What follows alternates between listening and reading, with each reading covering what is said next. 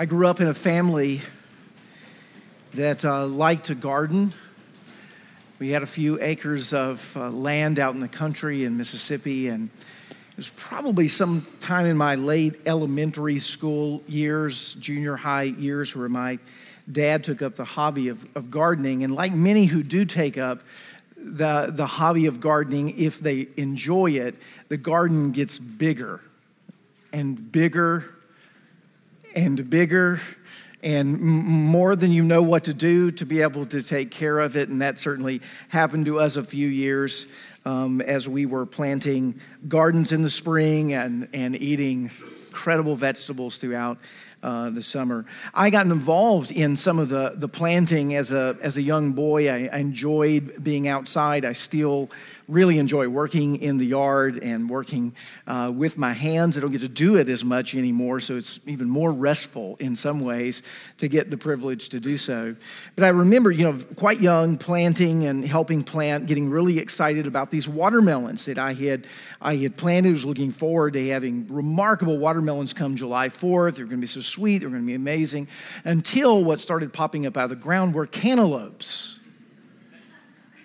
Now, those of you who know a little bit about seeds know that cantaloupe seeds don't look anything like watermelon seeds, but I didn't know that kind of thing. I just thought I was planting watermelons, and come to find out that no matter what you think you're sowing, you only reap what you really sow. And the power is in the seed. I want you to keep that in mind as we turn our attention to Galatians chapter 6 and pick up the reading in verse 7.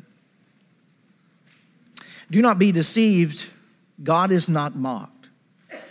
For whatever one sows, that will he also reap. For the one who sows to his own flesh will from that flesh reap corruption, but the one who sows to the Spirit will from the Spirit reap eternal life. Let us not grow weary of doing good, for in due season we will reap if we do not give up. So then, as we have opportunity, let us do good to everyone, and especially to those who are of the household of faith. See with what large letters I am writing to you with my own hand. It is those who want to make a good showing in the flesh who would force you to be circumcised, and only in order that they may not be persuaded, they may not be persecuted for the cross of Christ. For even those who are circumcised do not themselves keep the law, but they desire to have you circumcised, that they may boast in your flesh. But far be it from me to boast except in the cross of the Lord Jesus Christ, by which the world has been crucified to me and I to the world. For neither circumcision counts for anything, nor uncircumcision, but a new creation. And as for all who walk by this rule, peace and mercy be upon them and upon the Israel of God. From now on, let no one cause me trouble, for I bear on my body the marks of Jesus. The grace of our Lord Jesus Christ be with your spirit, brothers. Amen. The grass withers and the flower fades, but the word of our God will stand forever. Amen. Let's pray together. Our Father in heaven, we submit this time to you. We want in this word that has just been read, your Spirit to come now, to speak it to us, to preach it as it were to our hearts, that we might receive the seed of the gospel of the Lord Jesus Christ, that it might germinate, root, and ultimately fruit in our lives in order to give you glory and to advance your kingdom in the world. Lord, I pray you would renew us in that spirit right now as we give our attention to this of which we have just read. We ask it in Jesus' name. Amen. It's hard to believe we're at the end of this remarkable letter that we began in late spring, a letter that is, well, of all of the letters of the Apostle Paul, probably the most scathing of his letters, one that is filled with correction and warning and rebuke, and there is certainly some of that in this final section, but there's also just a great encouragement that the Apostle Paul gives us here, and that is to continue to do good even in the midst of being weary of it. And probably a lot of you know that experience in life. When we look here at Galatians chapter 6, we really want to learn what does it mean to boast in the cross in the way that Paul does here in this passage. What would it mean to live a life that the cross is not just one of the things among many that we boast, but the cross is the only thing that we boast in. I boast only in the cross of the Lord Jesus Christ. What would it mean to live a life where we could say with the integrity and clearness of conscience and heart, I boast only in the cross of the Lord Jesus Christ? Well, to answer that question is to begin to kind of get into the meat of this passage. And as we look at this passage, I want to kind of give us some things to hang our hats on, some pegs from which we can understand this text. And so I want to look at it with you in three ways. I want to look at the principle of this text, its main teaching. I want to look at the power that's behind that principle, that is the gospel. And I want to look at the practice that arises from that principle and power. That is a life of doing good. That's described in this text. And I think that you'll find as we look at the principle teaching, the power in the gospel, the practice that flows from it, you'll see that the Apostle Paul is saying, here's where perseverance is born. Here's where perseverance is born. So let's start by looking at the principle. I had the privilege this week of revisiting a book that I haven't read in some time by William Perkins, actually commenting on this particular passage, Galatians 6, in verses 7 to 9 specifically. He saw the passage this way. He said there are two sorts of seeds, there are two types of ground, and there are two kinds of harvests. There are two types of seeds. These are the good and the evil deeds that we do.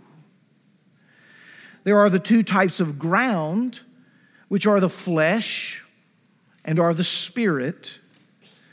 And then there are two types of harvest that come from the planting of these seeds within these grounds. And the two types of harvest are corruption and life.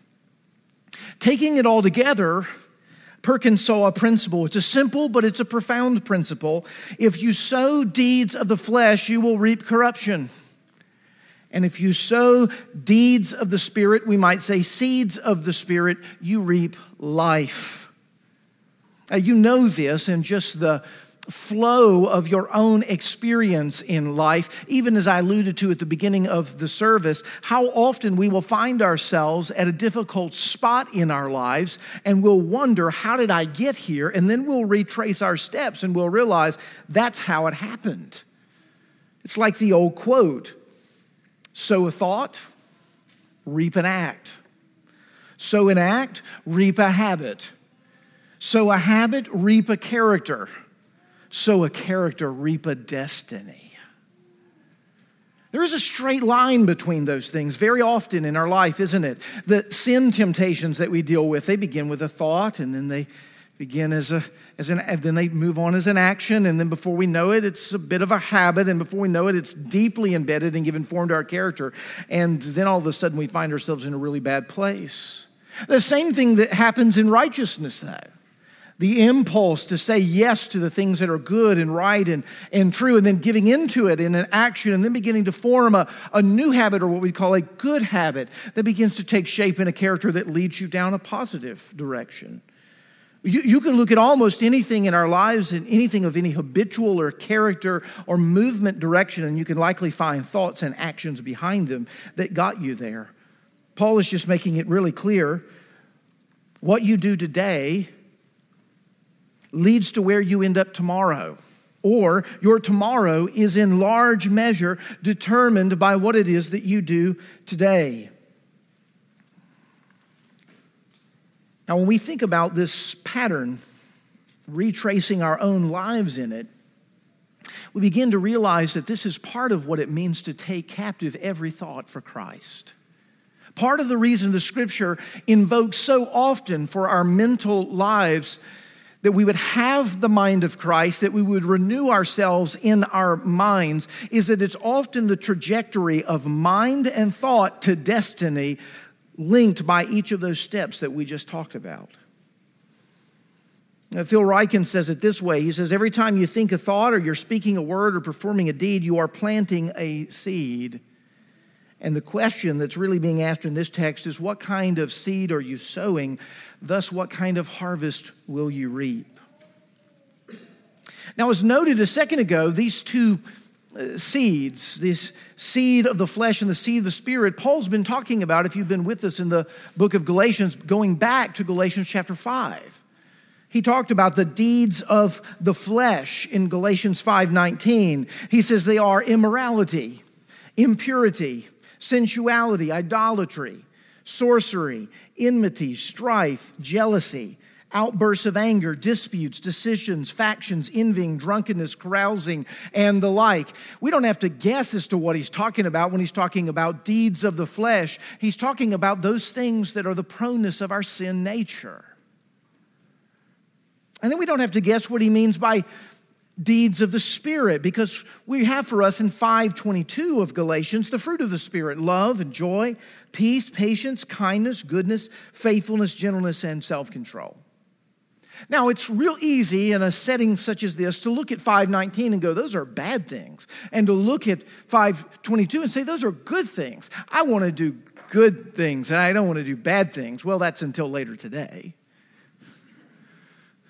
You and I both know you feel a war inside your heart if you're honest at any level with the day-to-day working out of these two realities. You have a flesh and you have a renewed nature, and the two are at war. Paul puts it this way in Galatians 5:17. For the flesh desires what is contrary to the Spirit, and the Spirit what is contrary to the flesh. They are in conflict with each other. Didn't have to tell you that. You didn't have to read that in Galatians 5 to know it. But Paul spoke of it in Romans 7 in such a way that really hits home, right? He says, I don't do the things that I really want to do, and the things I don't want to do, I find myself doing. And he says it this way: I find it's like a law in my life that every time I go to do something good, sin's just right there haunting just over my shoulder. It's catching me right in the midst of trying to do something good. This is the principle that we're actually experiencing in life. And when we walk through life, we begin to understand, oh, wait, this principle is not just a teaching that we ought to abide by. It's not just something that's a good instruction. It's a reality we can't escape. Everyone's going to sow. If you're thinking, you're acting, you're sowing, which means that everyone in some way, shape, or form is going to reap. How many young couples have had to learn this the hard way, that sexual contact outside of the bonds of marriage sows weeds of selfish instant gratification and fleeting pleasure while destroying the enduring fruit of true joy and deep intimacy that comes with patience and self-control? And how many business owners have had to learn that a fast-growing cash cow business built on the seeds of envy and greed and deception will often come back and eat your lunch later? For if you're caught in shady business deals of breaking the rules, that's one way. But what if you don't get caught? What if you just end up later in life with a really fat wallet and a really impoverished soul and a guilty conscience that no amount of money can alleviate? You see, sometimes we learn these lessons too late. John Stott writes, every time we allow our mind to harbor a grudge, or we nurse a grievance, or we wallow in self-pity, every time we linger in company whose insidious influences we know we can't resist, or every time we lie in bed when we ought to get up, every time we take a risk which strains our self-control, we are sowing to the flesh. On the flip side, every time we release our bitterness and we grant forgiveness, every time we're patient with those whom we rub wrong, every time we're hospitable to those who are hostile, every time we run from temptation, every time we give and serve to those who are in need, we sow the seed of the Spirit. And all day long, you're throwing out one seed or another. And it's rooting, it's growing, and one day, sooner or later, it will harvest. That's one of the things the Scripture says is really clear. One of the biggest deceits, one of the biggest deceptions is when we begin to get away with sowing some of those seeds and not immediately experiencing the consequences. You know, how many times have you fallen into some of those deeds of the flesh here and thought, oh, that was wrong. Nothing bad happened right away. I bet I can get away with it again. And again, I won't do it. You know, I can change my mind at any point and go another direction. And then all of a sudden, you learn that this seed has a trap kind of built into it, that once it's actually rooted, its roots go deep. And a lot of times you won't see the manifestation of the consequences for a while. Most of the work of the tree is under the ground for a long time until it begins to poke up through the soil and only later fruit. And by the time that you've got a trunk and limbs and fruit and you're beginning to experience the consequences, it's a lot harder to kill because you've given it a long time to grow. Maybe you're realizing that that's the testimony of your life this morning as we sit here in the presence of the Lord. And maybe the question is, I want to sow the seed of the Spirit. I want to uproot the seeds of the flesh.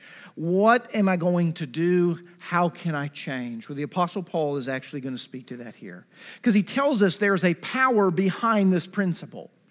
There's a power behind this principle, and let's put it in context. When the false teachers, who are called Judaizers, came to Galatia, they came preaching and teaching and discipling. When they came, Paul says, with sowing to the flesh motivations. Sowing to the flesh motivations. In other words, they had themselves in view. How do we know? Well, look at verse 12. They wanted to make a good showing in the flesh. They wanted all the externals to be cleaned up and scrubbed right. That they might not be persecuted for the cross of Christ, and in order that they may boast in your flesh. Now, here's what the Apostle Paul's saying, and then I'm going to get to what the Apostle Paul means. What he's saying is these Judaizers came with a message of circumcision. A message that was socially acceptable already by the Jews and greatly prized. It was an easy message. It was like going to the hometown crowd and preaching what you know they already believe just so they can all say, attaboy. It was that kind of message. That's what the Judaizers had come to do. And they had won a great hearing. And their goal was to win a great hearing. And then to be able to win people over to their side. That the Judaizers and the Jews themselves would put pressure on the Gentiles in order to be circumcised. And then they could write back home in their email newsletter, hey, not 20, not 30, not 40, not 50, 100 people were circumcised during Galatia. It was a roaring success. And the goal of what they wanted to do was simply to say, we're amazing. And we're using other people to boost our approvals of our own selves and your sense of who we are. They were motivated by approval. Also, they were motivated by what? Pain avoidance. I can't tell you how many times I read something in the Scripture and I think about preaching it, and it's Sunday's coming and this courage piece in me needs work. This is going to be a hard message. People are not going to like this. There are going to be all kinds of objections or caveats or things that are going to be concerning. Are you going to just preach what feels good? Because it won't be painful. You won't get persecuted. You won't be questioned. Or are you just going to bump your approval ratings to get what it is that people want to listen to and actually want to hear? He says this is what motivated them. Because the Apostle Paul knew that when you preach the gospel, you preach the cross of the Lord Jesus Christ, it's a stumbling block to Jews and it's foolishness to the Gentiles.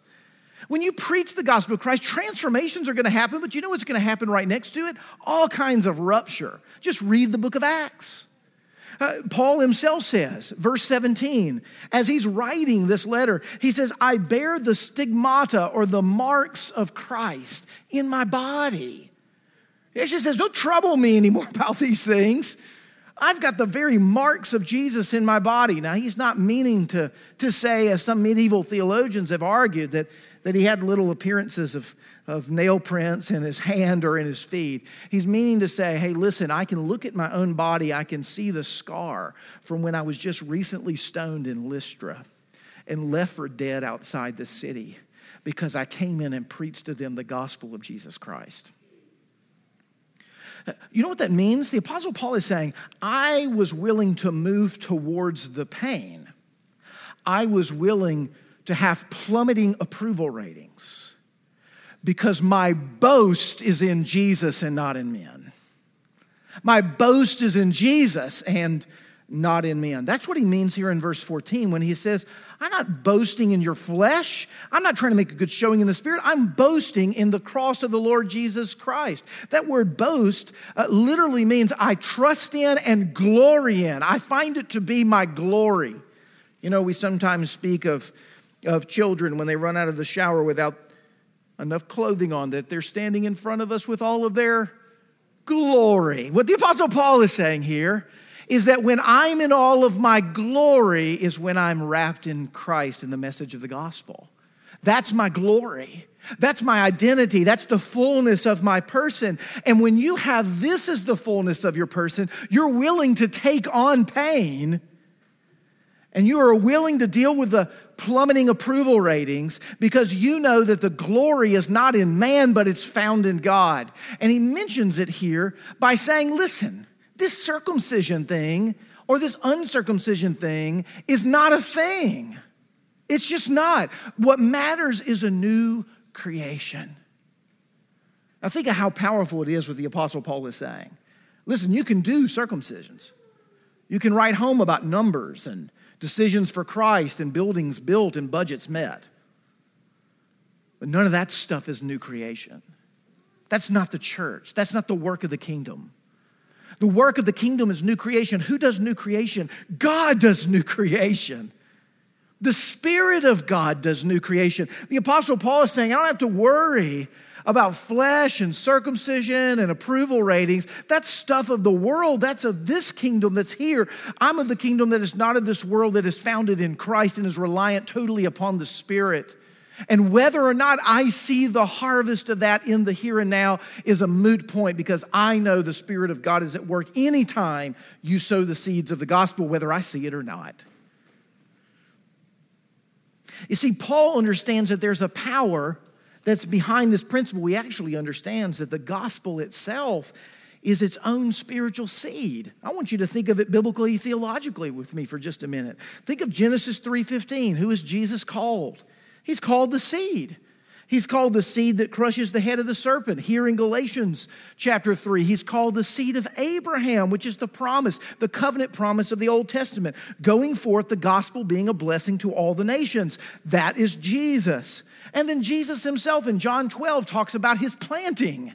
He refers to his death and his burial. He says, unless a kernel of wheat falls to the ground and dies, who is the kernel of wheat that falls to the ground and dies? Jesus. It remains only a single seed. But if it dies, it produces many seeds. What is Jesus saying? Well, he's saying, when you plant the acorn in the ground and you grow the big oak tree, the oak tree will create many more seeds than the one little acorn. And that's exactly what's happening with me. When my body goes into the ground, when I die on the cross for your sins, because I am the resurrection harvest. I'm not just the seed, I'm not just the planting and the burial, but I'm also the resurrection harvest. Paul says in 1 Corinthians 15, Jesus is the first fruits of those who have fallen asleep. You see, he's the beginning of the resurrection. I didn't know if you knew this, the resurrection's already started. It's already started. It started several thousand years ago. And if you're in Christ and when you're buried in a graveyard, essentially what the text is telling us here is the graveyards become garden holes from which God is planting bodies of his people of whom he will resume and resurrect and glorify and bring home with him. That's the message of the gospel from cover to cover. The Apostle Paul knows that, and so when he sees people living in such a way as to sowing to the flesh, or looking at external results, or looking at approval ratings for men, he's unmoved by it because he knows the reality of the gospel is something that is not seen, but it's seen with the eyes of faith. It's not something that's present always in the here and now, but it's something that we will reap in the future. In fact, the Apostle Paul can go further. The gospel is not merely the sowing and reaping story, but the gospel, the power of it is there's a paradox in the center of that story. You see, the paradox at the very center of that story is the principle that we've been talking about, is that we reap what we sow. But let's see if that applies to Jesus. Does he reap what he sows? What about when he goes to the cross? Now, when Jesus goes to the cross, Jesus is reaping what you have sown. He's blowing this principle up. He's reaping what you have sown, and then what do you reap? You reap what he has sown. It's the exact opposite. The power of the gospel is that not that you have to keep everything, P's and Q's, I's dotted, T's crossed, but the reality is that Jesus has kept everything on your behalf by paying entirely for your sins, the one who has truly reaped what you have sown so that you can reap what it is that he has sown. Not only did Paul understand it was a gospel story, he understood there was a gospel paradox, that now there is hope. Because if I just simply tell you, listen, you need to be sowing seeds of forgiveness. The first moment that you're going to be bitter, you're going to realize you sowed a seed of flesh. And if we say we need to sow the seeds of the fruit of the Spirit, the moment that you realize that you're in envy, or you're in rivalry, or you're in strife, or you're struggling with sexual temptation or abuse, or whatever the situation may be, you are planting seeds of the flesh. And friends, here I'm here to tell you, you will plant some more before you're done. And they will germinate, and some in the here and now will experience consequences. And those consequences are the warnings of God. He is meaning to say to you, if you continue down this path, it will lead you to disaster. But he wants to say to you, Jesus has come and he has paid for the consequences of your sin. Seize upon him in faith and receive the righteousness that you could never earn by your own doing. He has reaped what you have sown, and so you have reaped what he has sown. And you see what begins to happen? The Apostle Paul sees this, and he is utterly comforted. The whole world attacks him, but he knows that he's found in Christ. The whole world is against him, but he has Christ. The Apostle Paul is ultimately comforted. And then when he feels like the wheels are going to fall off, when attacks are happening everywhere and he's ready to throw in the towel, he's compelled again by this gospel message, because in the city of Lystra, where he was stoned and left for dead, you know what he did? Most of us would get out of town just as fast as we could. In fact, most mission agencies would take their people out and send them away. You know what Jesus did? Or know what Paul did? He went right back in. He went right back in. Who does that? Who does that? It's like walking in the line of fire. It's because this man was not afraid. He was not wrapped up in the pride of approval. He was not eaten up by avoidance of pain. He didn't have himself in view because his whole glory was in following a crucified Savior. Friends, if we are living Christian life through the means of least resistance of avoiding pain, how are you ever going to follow a crucified Savior? The very nature of the call is to move into death. Take up your cross daily and follow him. How in the world are you going to find strength to do that? Because death is not your end. You know, on the other end of death is resurrection.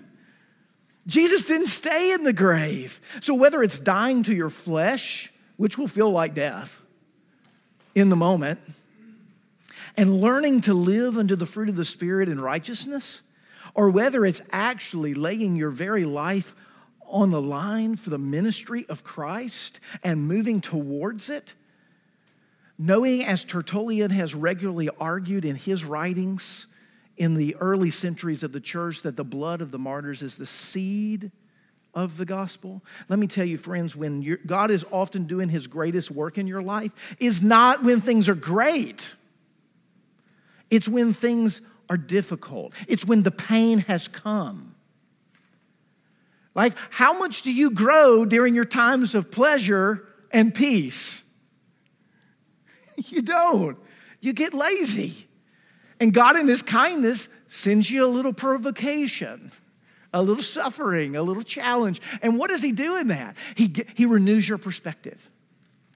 He forges again the sense of your identity in Jesus. And he compels you again unto the work of Christ. And you see, when you're in that place, you can be able to say, like we read here in Galatians chapter 6, don't grow weary of doing good, for in due season you will reap if we do not give up. Friends, this is the question of perseverance.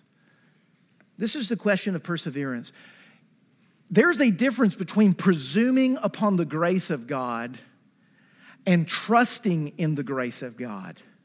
Presuming upon the grace of God is, I'll just do whatever I want, God will cover it. And he'll make it all right in the end. That's license to sin, it's seeding flesh, and it leads to disaster and destruction. That's what Paul is telling us here in this passage. Trusting in Christ for the covering of your sin brings you comfort knowing in your brokenness that you can never uphold the law in the perfection that he requires, but that Jesus has done it for you, and it gives you comfort, and then it does the second thing. It compels you into obedience. It just shoots you out of a cannon into obedience. It makes you want to begin to be conformed into the likeness of the one who would love you like that. That's what it begins to do. And then you begin to know when I go out into life, if I'm seeding the gospel and reject it, if I'm seeding the gospel and I see it grow, when I'm doing good, when I'm walking in the fruit of the Spirit, whether I see the fruit or not, I know it's coming. Because if I continue to not give up, if I continue to persevere to the end with the perspective of the gospel, there will come a day when all things will be reaped. Jesus said it the best in Matthew chapter 13. He said that in the kingdom of God, there are those planting seeds that are wheat, and they're going to grow up and they're going to germinate. But there are enemies of God, maybe even Judaizers, who come into the kingdom of God and plant weeds. And they grow up alongside the wheat. And it's not really clear right at the first which one is a weed and which one is a wheat. But he says at the end of time, it will be manifested. All will be known in the end. And in that moment, he will send in his workers into the vineyard, and they will bind up those weeds and they will throw them into the fire. And he will put the wheat into his storehouse. That's the message. Friends, none of us have reached that day. So don't grow weary in doing good. There can be a presumption often in our teaching of the sovereignty of God, which we cherish so deeply. In our teaching in the gospel of God and his grace, there can be a presumption, there can be a laziness that overtakes us where we just go, God's going to work it out. I'm saved, I'm good. No one is good who doesn't persevere. There is no such thing as a non-persevering Christian. There's no such thing. The Bible doesn't teach it. Those who are his, oh yes, they'll persevere, but don't presume. Trust Christ. Be compelled by the gospel. Answer his call. And know that every little thing that you do matters for eternity. Listen to John Brown. Every act of Christian duty, every sacrifice made, every privation submitted to, every suffering endured with a view to Christ's honor shall assuredly be recompensed. Every single bit of it. You feel like you're getting robbed here, you know? You see the wicked prospering and not getting caught. Here you are righteous and suffering. This is not the harvest day. We're not there yet. Don't call a success premature. We have not come to the end of time yet. When we do, all will be made right. Make no bones about it. All will be made right. And there's a note of that kind of sobriety in this text. And so don't be tempted. Don't be tempted by doing something big. You know how we always want to do something big? I want to do something meaningful. And a lot of times the motivation to do something big and meaningful is really like, I want to be known for doing something big and meaningful. It's usually double backed on ourselves, as Tony was saying earlier. If we say, I want to be something important for Christ, really what we're saying is, I want to be important. And I'd love it to have something to do with Christ. A lot of times we're wrapped up right there. Friends, it is not about you doing something big for Jesus. It's about the simple fidelity of Monday morning. It is about picking up your Bible. It is about praying. It is about killing sin. It is about living to righteousness. It's about caring for the poor. It's about loving your neighbor. And the reality is that most people, by God's grace, these things are never known. But they will be. Oh, they will be. Let's pray together.